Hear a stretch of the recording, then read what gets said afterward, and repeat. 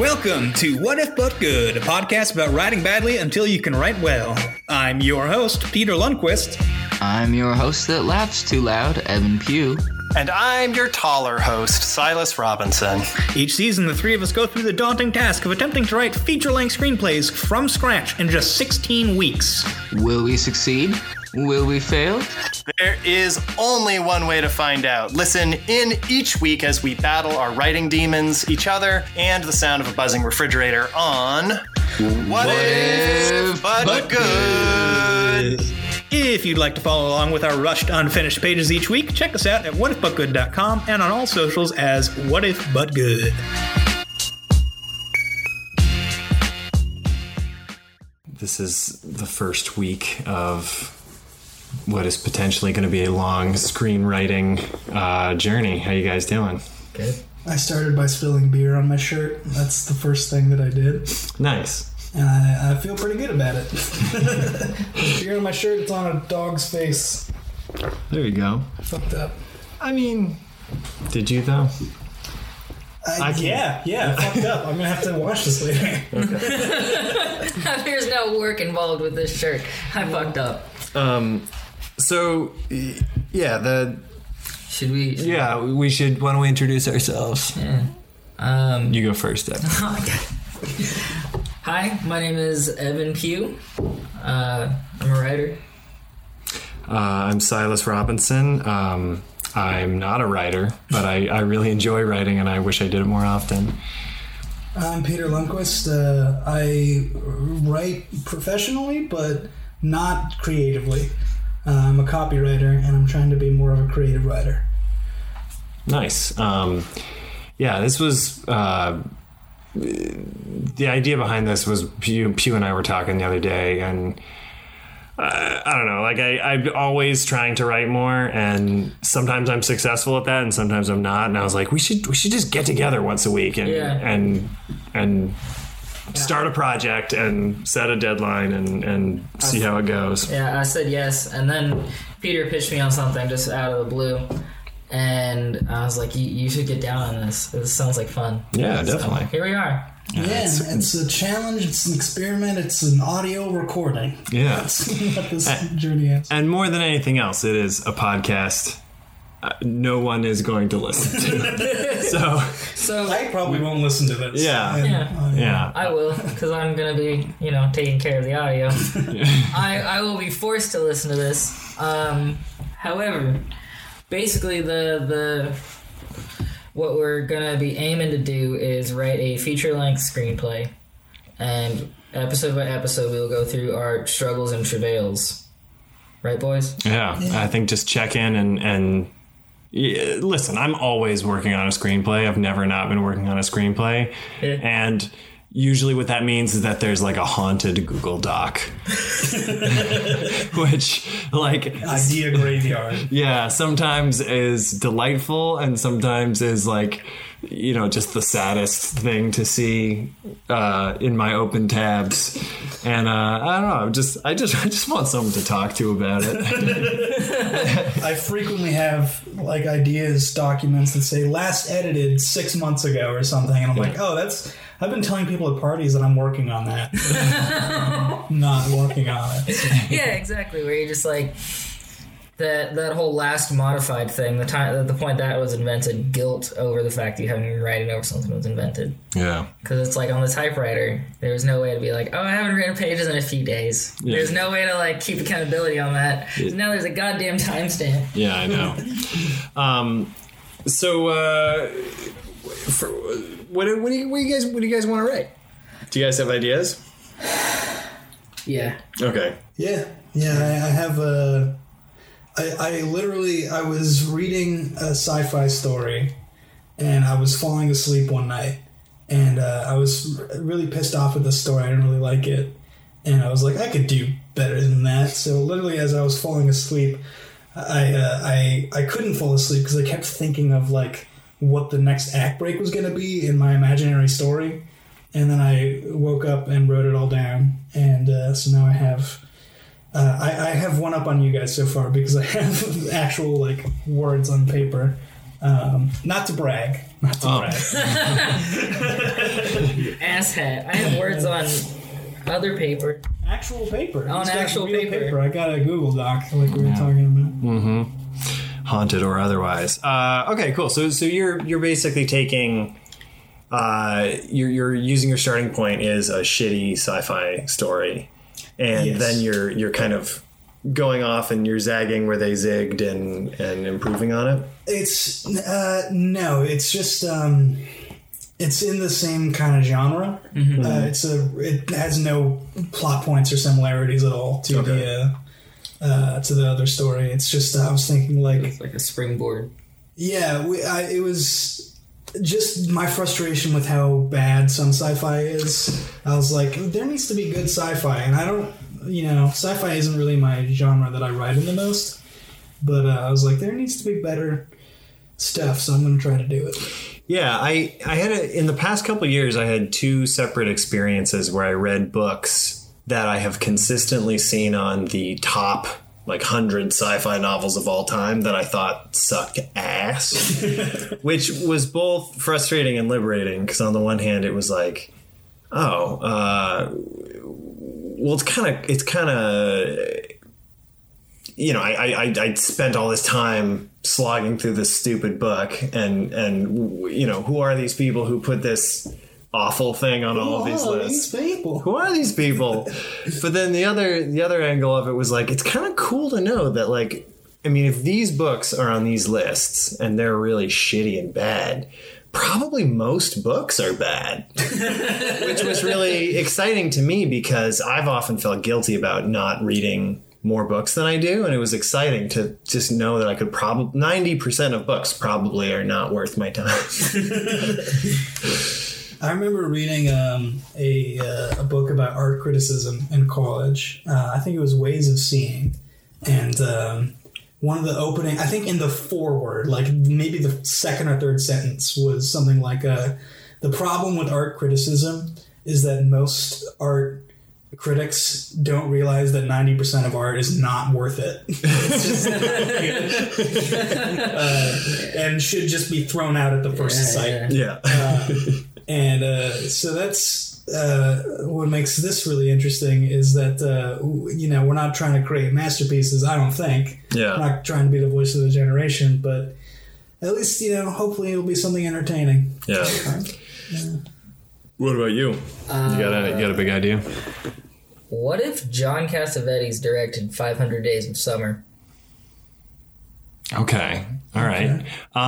Something along those lines. Gotcha. That was kind of my question. It was like something in close, intimate, and personal. A boy meets girl story. Mm-hmm. That's what I decided I wanted to work on again. Cool. And do you have characters and sort of plot ideas and stuff at this point? Okay. Hell yeah. Oh, okay. Nice. Are we getting all the way into that? Because we talked about the structure for this before we started recording. Yeah. Where we each are going to share what we have and then discuss it. Well, now I just... My Life in Los Angeles is the title of it. Terrible title, by the way. Peter has convinced me of this multiple times. Working title. Apparently I haven't convinced you fully. No, not at all. It's a romantic dramedy centered around the lives and relationships of Steve Wilson and Rebecca Eastman. And they are two people who knew each other in high school, not well, and then drifted apart, fell away. We're friends on Facebook because that's always how it works. Mm-hmm. But through mutual friends that they meet incidentally, she gets brought on at a place where they're working, and they become friends, and then they meet, and Steve and Rebecca meet through those two friends who are dating. It's kind of like this nesting doll thing where it just kind of winds up happening. But it's less about that boy meets girl, boy loses girl, boy gets girl back flow. It's more of figuring out how to make it interesting for them to meet later. Right. In the structure of it. And turning their romance less into from an A story into more of a B story that kind of starts later and moves into being the big climax of it. Gotcha. Where the marriage of those two things, instead of it being solely, it's more about, you know, them sharing separate screen time, I guess running time, about living their separate lives and how they kind of come together. Okay. Because I've always loved like incidental things like Magnolia and Amores Perros or Not Crash. Bad example. Bad example.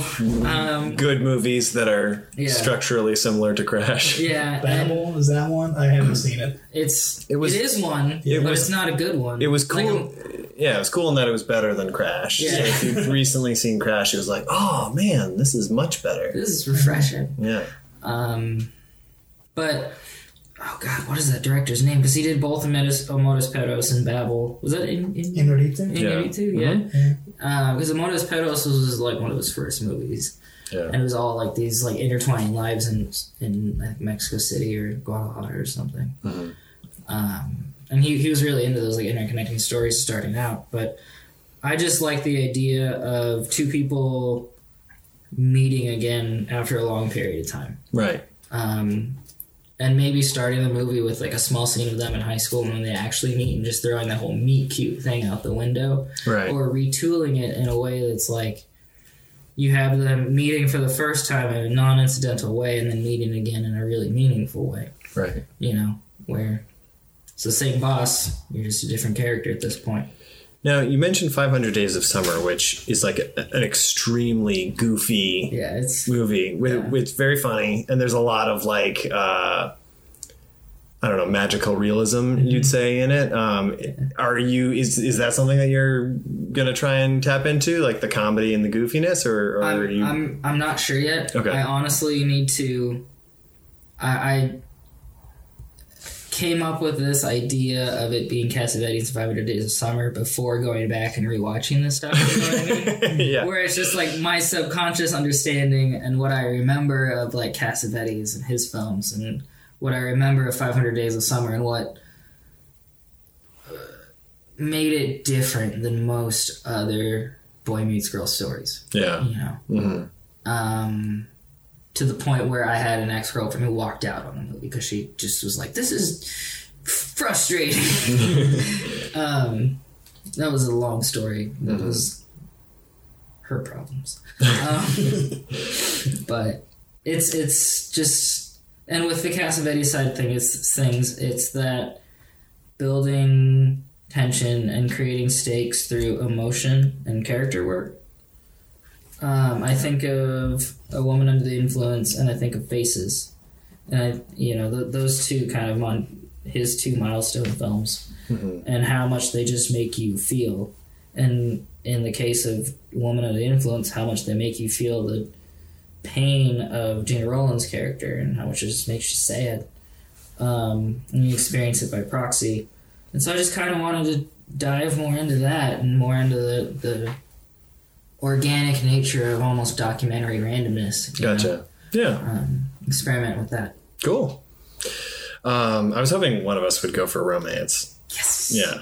It can't all be sci-fi. Spoiler alert. Mine's both. Oh shit. Cool. Well, Peter, you were talking earlier that kind of this experiment that we're doing is like a film. It's like a screenwriting class with no teacher and only 3 students.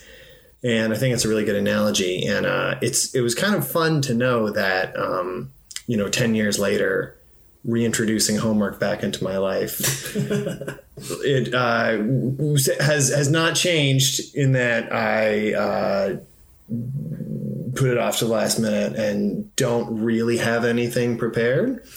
There's like two ideas I have. One is a screenplay that I've already been working on, which seems like I'm excited about it, but it also seems like kind of counter to, I don't know, it feels weird to already have written stuff and bring that in.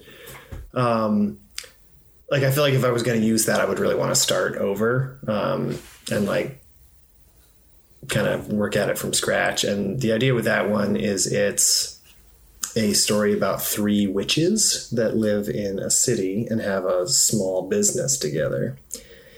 And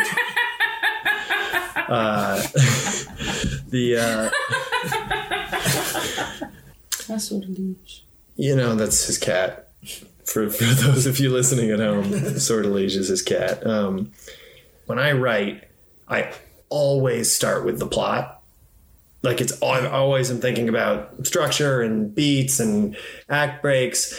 And then the single biggest, most difficult thing for me when writing is always like, I don't know anything about these people. And that's always been a huge challenge for me. So that's something which is exciting. The other idea that I had was sort of similar to what you were talking about.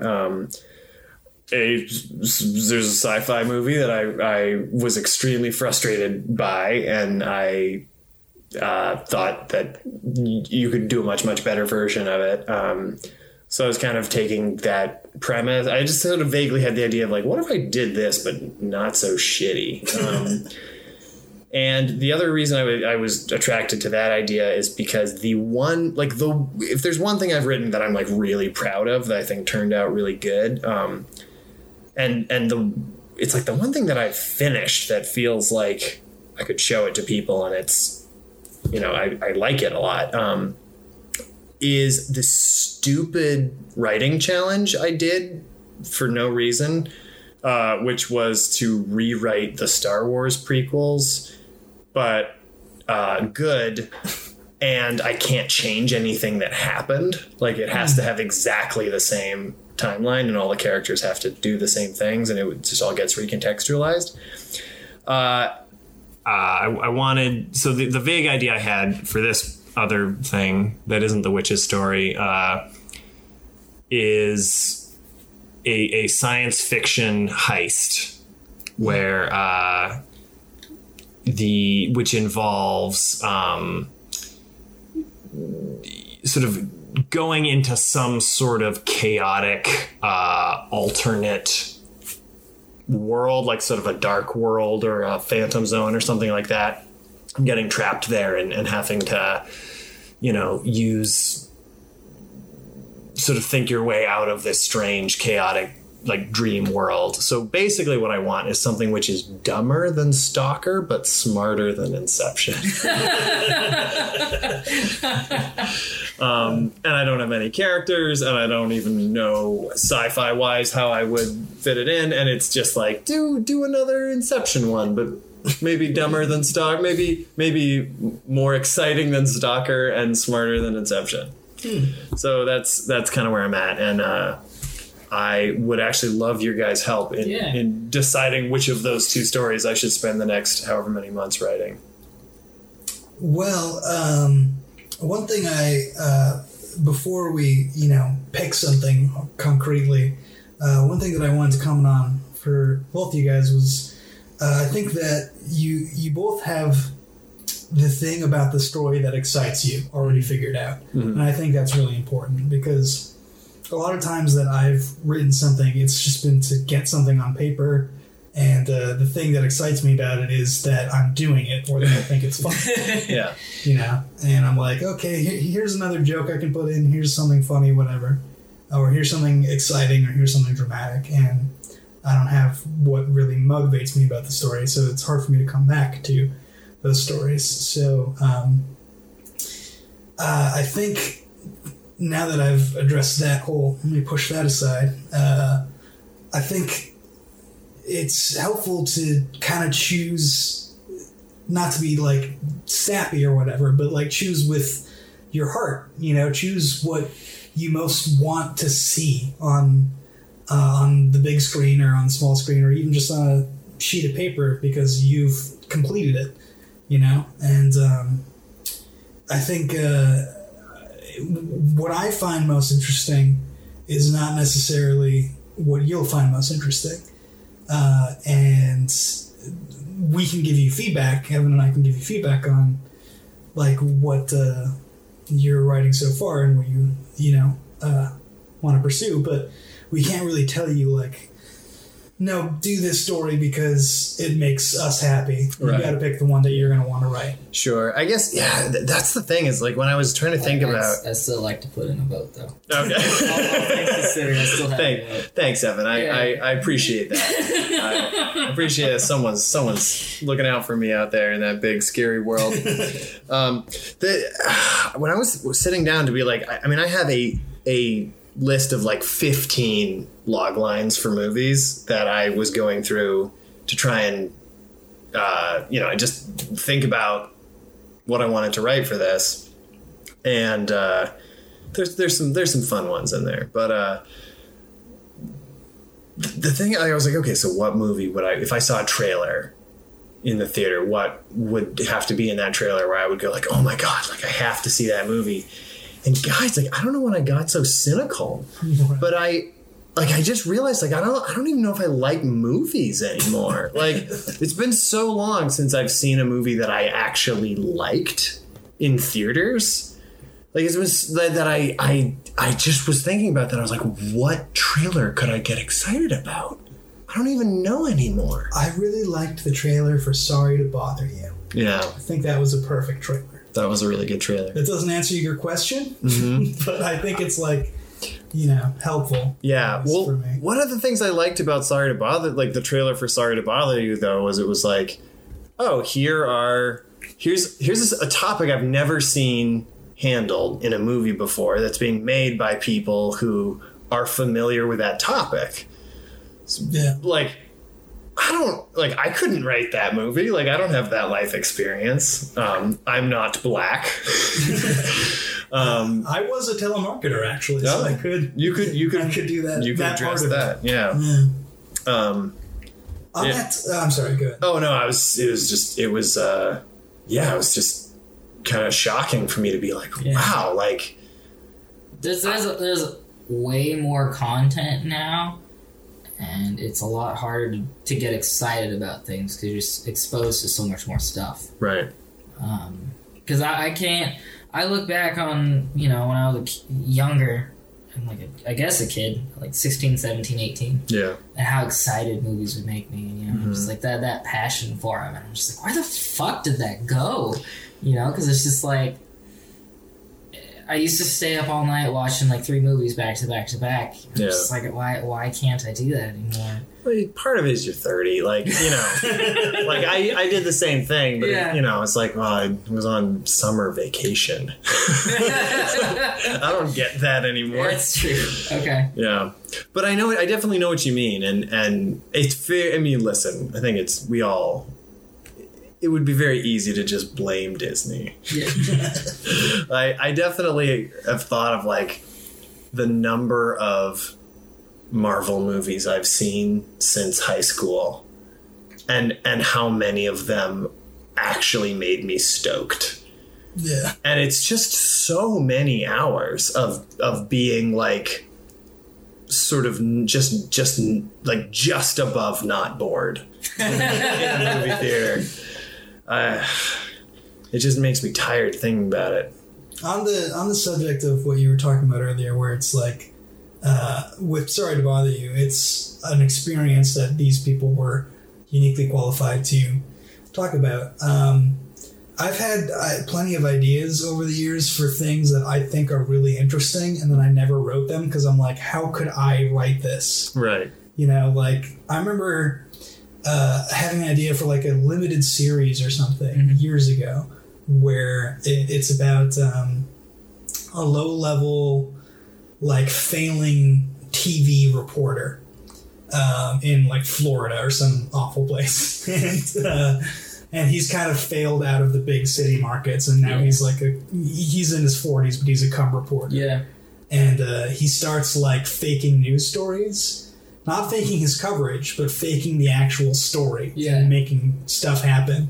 And then it becomes like a Breaking Bad or a Dexter kind of heist story where it's like, oh, are they going to catch up with him in his double life kind of thing?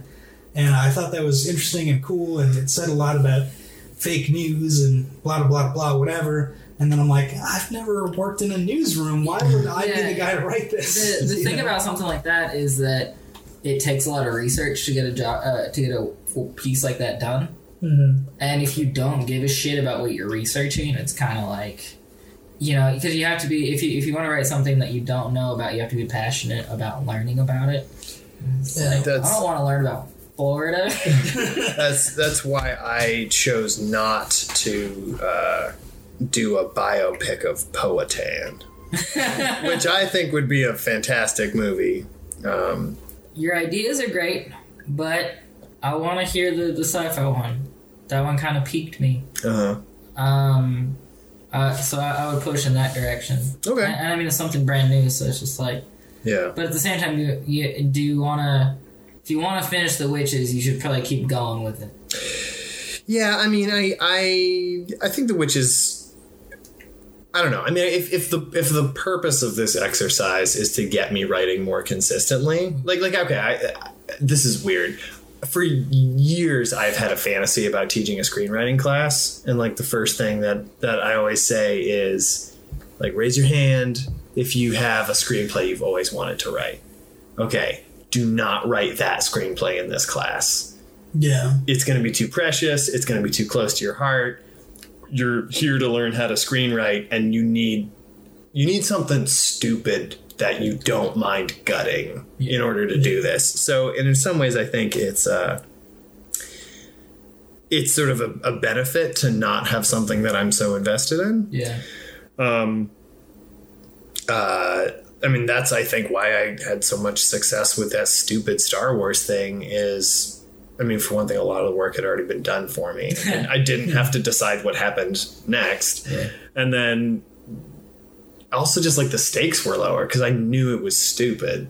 So it wasn't like, I didn't spend so much time thinking like, is someone gonna make fun of me for having written this? Like, this is gonna bum somebody out. And I was like, well, who cares? It's Star Wars fan fiction. And so I think I just was much more fast and loose, and that's why I finished it. And that's why I think it turned out pretty good.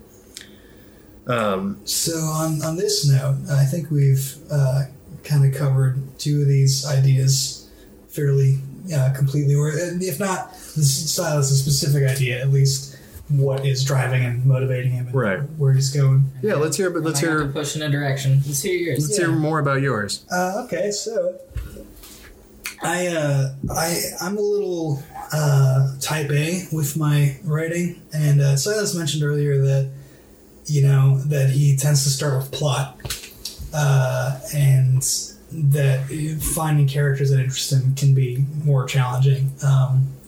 For me, when I write for something serialized, or I'm planning to write like a TV show or something, I usually start with characters and scenario, and I don't think about what the plot of the pilot or the first season or whatever. I don't think about what those things are at all until I have like a complete pitch deck for the show.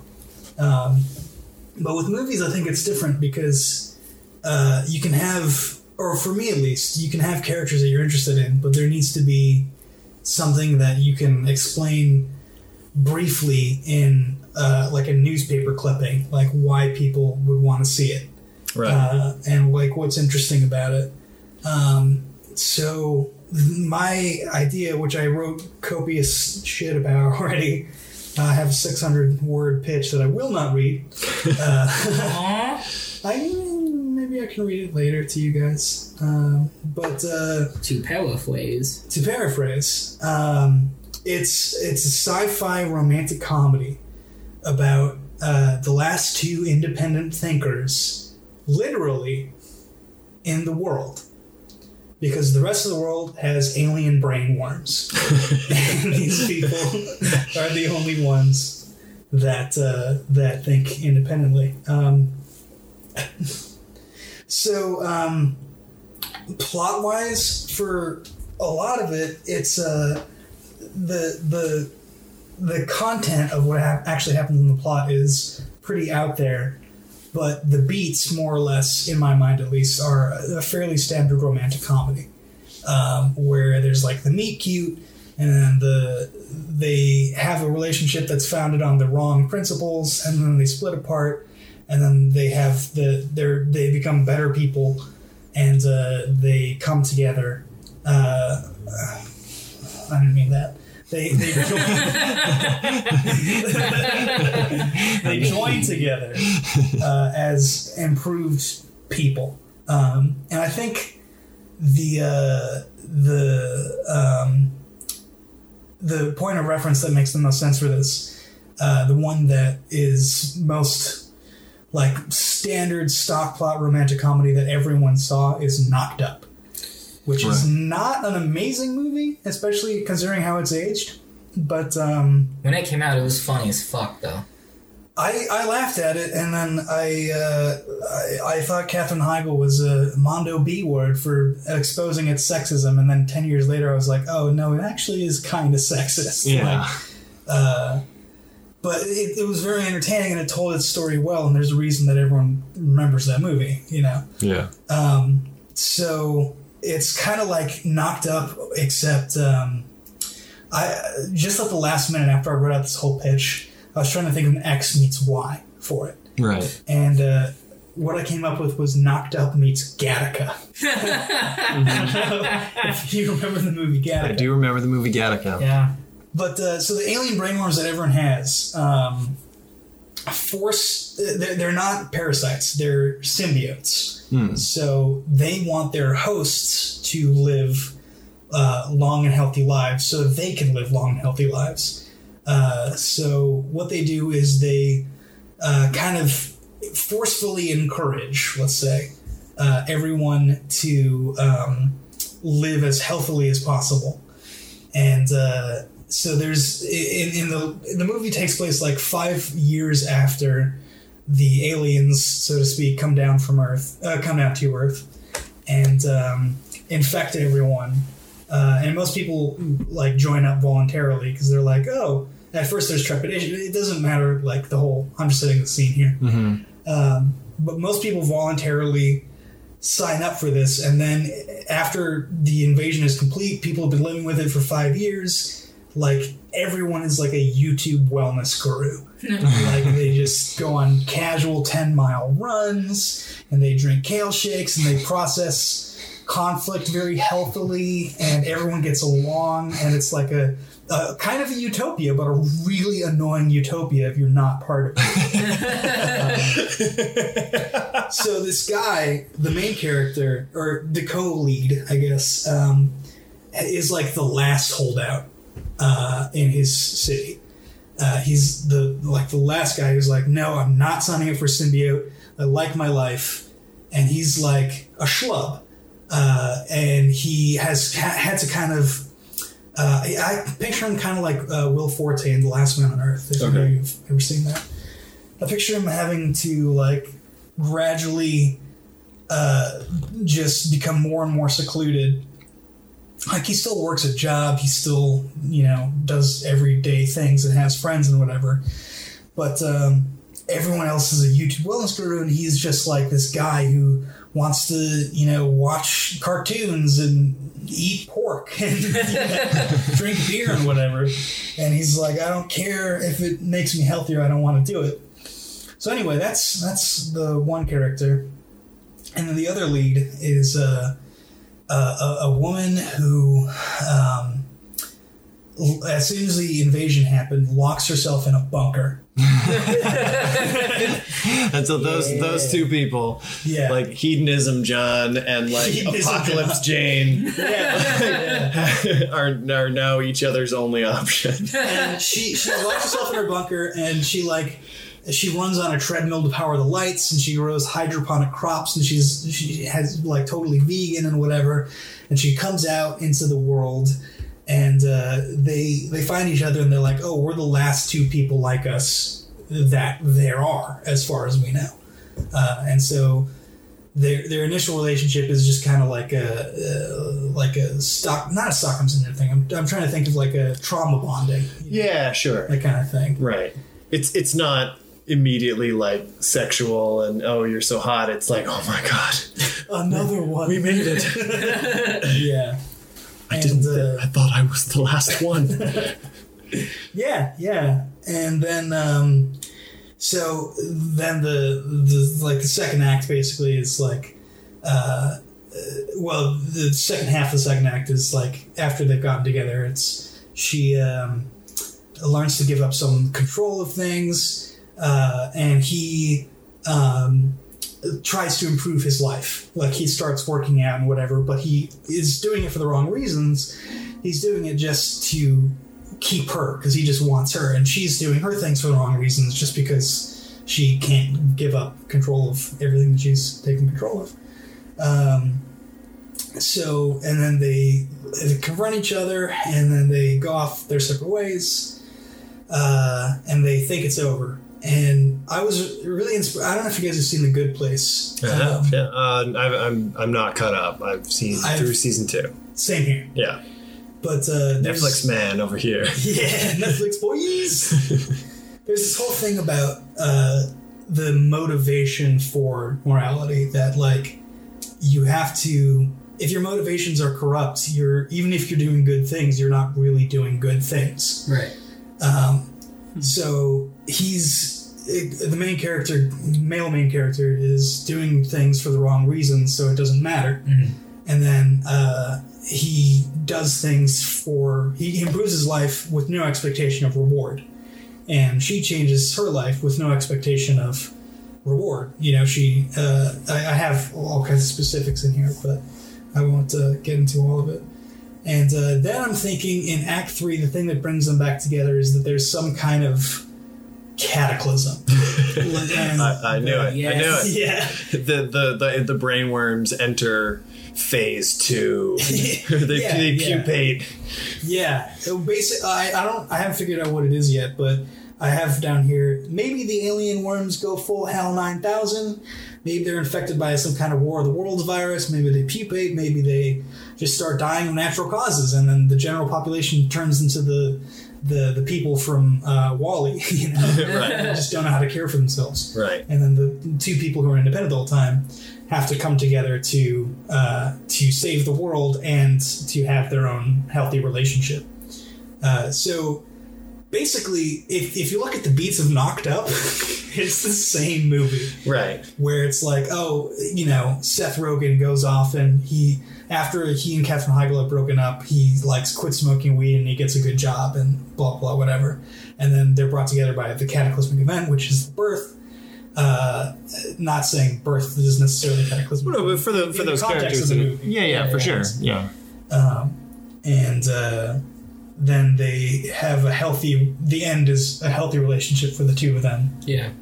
Based on the right principles instead of the wrong thing. So sounds good. That's a really cool idea. Yeah. Too much detail, but No. I'm stoked. I obviously have a lot of work to do. No, that sounds great. I have never seen that movie before, and I hope not. I'm a big fan of science fiction and fantasy as settings rather than genres, because I think science fiction and fantasy settings are really interesting and vibrant, and science fiction and fantasy genres are super boring and annoying. And there's everyone remembers Alien because it is sci-fi setting, but it doesn't follow any sci-fi tropes. It's a horror movie. It's a horror. It's a slasher movie front to back. So if I can talk about one of my favorite screenwriting books, it's a lot of people talk about how the Save the Cat series by Blake Snyder ruined Hollywood or whatever, made everything the same. Right. I don't think that's necessarily true, but what I do think is that it helps us understand the tropes that movies follow generally. Right. And the best book out of the three, in my opinion, is Save the Cat Goes to the Movies, which is the one where he outlines that there's only a few types of stories, even though there's lots of genres, there's lots of independent details, whatever. And he specifically names Alien and Jaws and a couple other movies as Monster in the House. Yeah. Where there's an enclosed space and there's a monster that you can't escape from, and then you just kind of pursue it down the natural progression of how that story, and he describes what each story beat is in each of the different types of stories. So even if it's set in space, it's still in space. No one can hear you scream. Right. Even if it's set in a town, well, they close off the town. They don't allow the police in, and they don't allow the press in, and it's just the town is a walled-off garden. So Right. it's some type of quarantine with the monster in the house. Yes, it's the idea is that you can't escape. Right. Right. Or in really weird examples, like in I think later in the Paranormal Activity series, there's one where they try to leave the house that the haunting is happening in, only to discover that it follows them wherever they go, because the house is their family. The monster in the house is their literal Right. family, so they can't change that. Right. And one of the other types of stories is called a buddy love, which is two characters, whether they have a romantic relationship or not, learn to love one another through the same kind of, they basically Knocked Up or My Story, Yeah. where they have these specific beats that go in different direction, whatever. And there's like a superhero story. Die Hard is a superhero story. Totally. Yeah, I agree with that. Anyway, so I think, not to prescribe homework or anything, but I think it would be good to think about what other kinds of movies share the story that you want to. Because I'm very like formal in my writing. I like to think about the structure and the influences, and not just what I like about the story, but why people will stay tuned in for the entire time. Right. And I guess my contribution to the group will be that type A focus. So what I was saying before was, Peter, I think you made a pretty good segue in that I'd love to just chat for a minute about what everyone's process is. I think the three of us have pretty different approaches to writing that we've taken so far. I'd be interested to hear kind of what you guys tend to do. I'll start since I brought it up. I always think about plot first because that's just where my head goes. I spend a lot of time thinking about plot. And then usually from there, if I'm being a good boy, I try and flesh out the characters and get a sense of who they are and figure out which beetle each one is. And then I always, when it comes time to actually start writing, I always start with Act 2. And then because I feel like when I start typing and I'm like, Act 1, Scene 1, I just feel like Act 1's are really fun to write because everything could maybe pay off later. And it's like, ooh, a mysterious box. Ooh, who's that guy? And then what ends up happening is like 40 pages later, we break into Act 2. So I always start with Act 2. And once I feel really, really comfortable with that, like, this is good, I am fully committed to all the things that happen in this, then I can go back and set it all up and then finish it off. I tend to start with character, maybe. In terms of coming up with an idea, it's kind of a weird process. I don't know where it comes from. It's for this one. My process started with what do I want to write? What do I want to write about? And it went from there, and then I built characters because I feel like you have to know who your characters are in order to know what their actions will be, because their actions make the movie.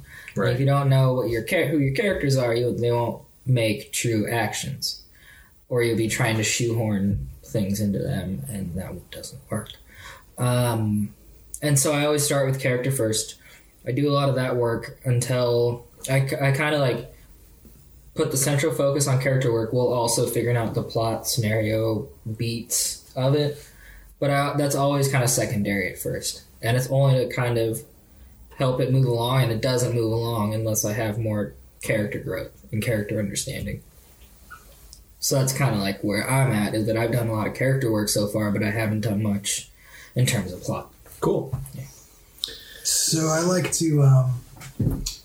to start with just like the barest nugget of what I find interesting about the story. The dankest nugget. The dankest nugget. The cushest nug. Is that what they say? I'm not the kids in their slang. And then I like to write out a little bit about basically a pitch deck. Like if I'm imagining that I'm trying to sell the screenplay to somebody, like regardless of where I ever see it going, I just like to think this is good work to do. It's good pre-work to do. Yeah. What do people? What do I like about this? Mm-hmm. What would be appealing or entertaining about it? Yeah. So I do that first, and then I write like a pitch treatment where I actually already kind of did this, where I don't really lay out the story beats exactly, but I say like roughly what happens, and then I do a full beat sheet that starts with like the most basic beats and then expands in between them. So it's kind of an outside-in thing where I know like the turn here, the turn there, the break into 2, the break into 3, the climax, whatever. Right. And then I write the individual beats scene by scene, and then I will. I have to have a really detailed idea of what the whole story is going to be before I'll start writing it. I'm right there with you. Yeah, if I get into the guts of the scene and I don't know what the scene immediately coming afterwards is, it instantly goes off the rail. Yeah. Yeah. I will just get excited by something that isn't the movie and just be like, ooh, but what if they were gangsters in it? That's why I do note cards. I know this is something I think Blake Strider talks about in Save the Cat, is doing note cards for every scene and having like location, short description, and then having conflict. Who's in conflict and what's the plus minus of the scene, like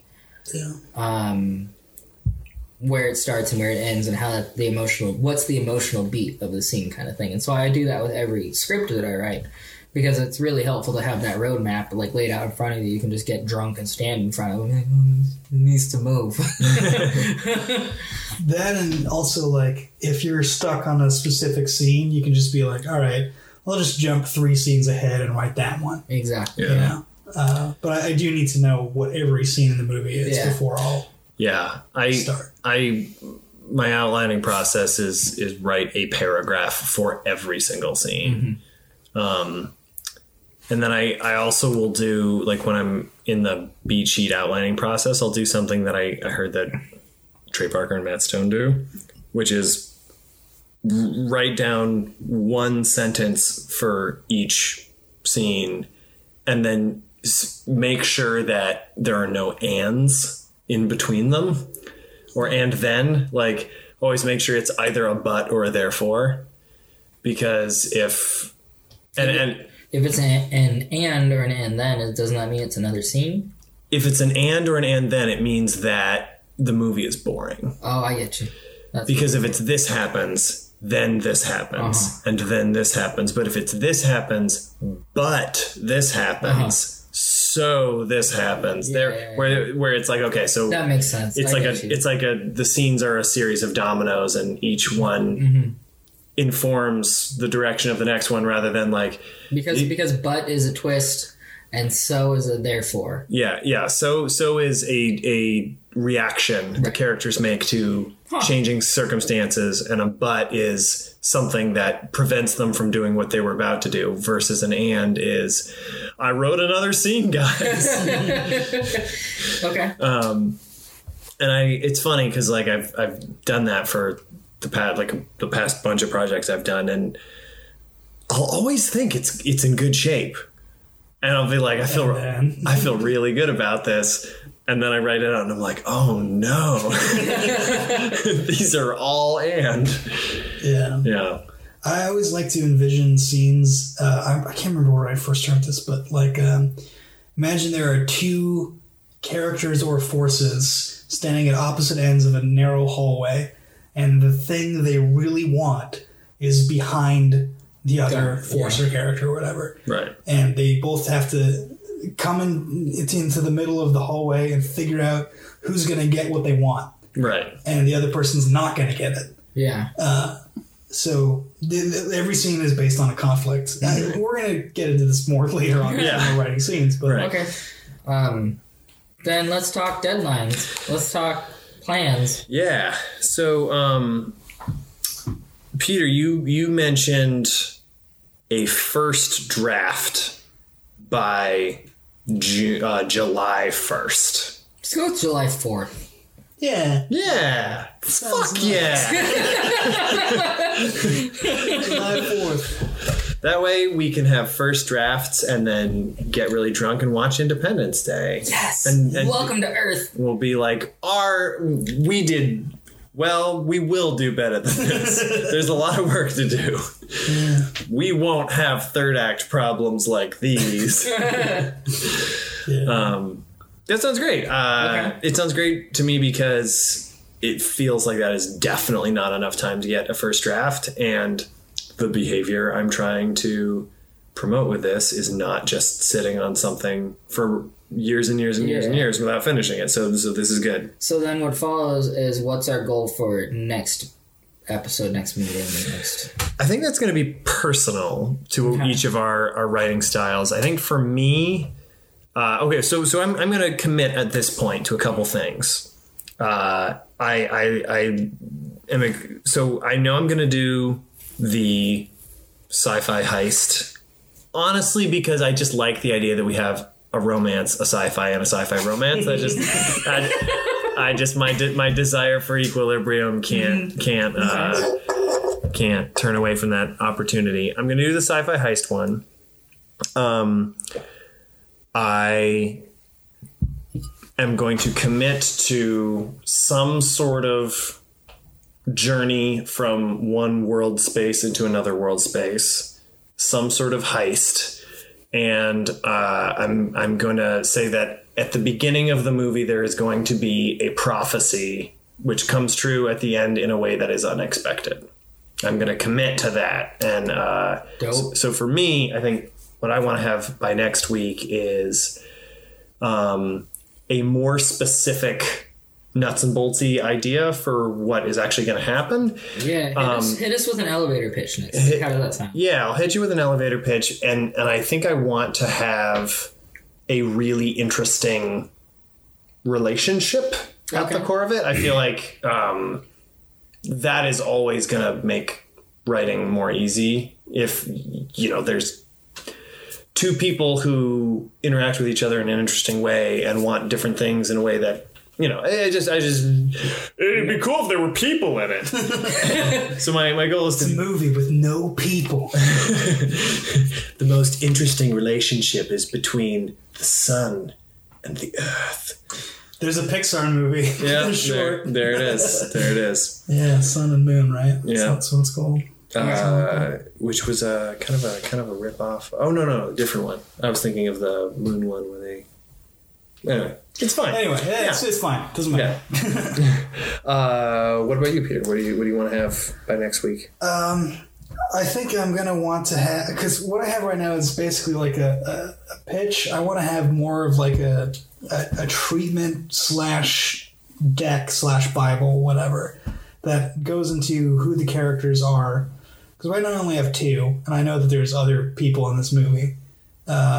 It goes into the characters and describes like what their motivations and unique traits are. So kind of an expanded version of what I have now. But what I have now is like about a page and a half. I think I want it to be like 3-4 pages of just information about the story and the characters. Nice. What about you, Pew? I'm gonna aim for a beat sheet along with complete character sheets. Nice. Because I have character worksheets that I work with. They're like 2 pages each, and they're all pretty basic and establishes the good stuff. Background, goals, desired job, and then cast design, which I really like doing, which is like feels this way towards this person, feels this way towards this person. So doing that and having that like emotional set point for everyone is good. But I'd like to have a beat sheet done by next week. That'd be nice. Yeah. Cool. Get that shit knocked out. Sweet. Yeah. Going into this, what are you guys most excited about and what are you most nervous about? I guess I'll start. I haven't written a feature since college, which was a long time ago, not to date myself. But I'm excited about having a story that, when we were talking about Sorry to Bother You, it was like these people who made this movie are qualified to tell the story. I think that I have improved and destroyed my life in a couple different cycles before. Yeah. And I think that I have a story that I want to tell and that I look forward to having completed. What I'm most nervous about is probably just getting to a specific point in the story or the process and just kind of fizzling out. Yeah. Like not being committed to it anymore, even though I want to see it. Like there's just been so many projects that I've started and just kind of been like, well, maybe it isn't for me, or I find an excuse and get out of it. Right. Which, for a movie about personal betterment, it's kind of a downer. What about you, Pew? Excited and I'm just excited to be writing screenplays again and be given a reason to. I've spent a lot of time working on fiction, feeling like that was the route to go, and then it was just like this got dropped in my lap as an opportunity to write in a screenplay. And what I'm most nervous about is what a finished product that I like is going to make me do in terms of like trying to get it made. Right. That's what I'm most nervous about, is that I'm going to like it. I'm scared I'm going to like it. So. That seems like a good problem to have. Yeah. No, I'm not too nervous about this shit. I mean, it's all about us coming together and making that commitment together. Yeah. Of doing this and going through with what we're saying we're going to do and hitting record every week or so. Yeah. For me, like, I just spent so much time being excited about movie ideas and thinking about story ideas, and I have completed one feature screenplay since college, and it's a mess. It's a wreck. And then I did the Star Wars thing. I'm just really excited to have a feature with my name on it that's like here, like physical, that you can print out and put brads in and shit. If someone said to me, "Can I see something you've written?" I could hand it to them. It's not like, okay, listen, this is Star Wars fan fiction. Right. Wait. Like, just, it's an original idea that I'm proud of, that I think turned out good. Like, that's what I'm excited about. It's a work that you can show other people without having to qualify it. Exactly. What I'm afraid of is, honestly, I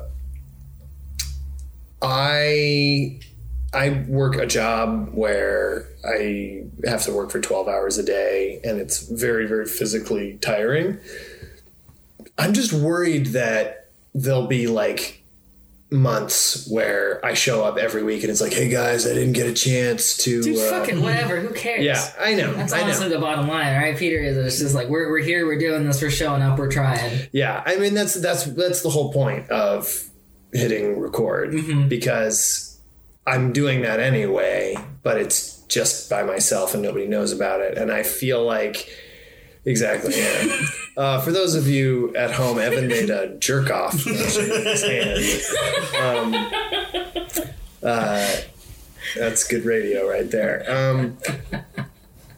Yeah. So it's like, okay, if I'm with my buddies and we're hitting record and I'm putting this in a format where like my mom could listen if she wanted to, like, then it's like, okay, I think. The idea that people are watching me has always been a better motivator than any other thing for me to actually do shit. Yeah. And, maybe now when work is slow and I'm sitting around near the set cart, instead of looking at my phone, I'll be like, oh, I gotta write, I gotta work on this beat sheet. Yeah. That's why I like to write in like cafes or at parks or shit like that. As opposed to well, no, because fuck you, Mr. Thoreau over here. because the idea that there are other people around watching you, Right? You know, that's why it's like it's harder for me to be at home where it's like there's both nobody watching and also options for napping. Right. Yeah. Yeah. It's like nobody would know if this just was Overwatch instead. Yeah, exactly. Where it's just like, whereas if you're like at a coffee shop or some shit, there are other people, and also you'll get kicked the fuck out if you try and sleep. So Yeah. Who ain't been there? I've been on the opposite end of that, kicking people out for sleeping in a coffee bean. So it's just like, fuck. All right, guys. Well, Okay. may the best man win. It's all about winning. It's all about winning and writing. That's not true. Nope. It's Right. about having a good time with your friends.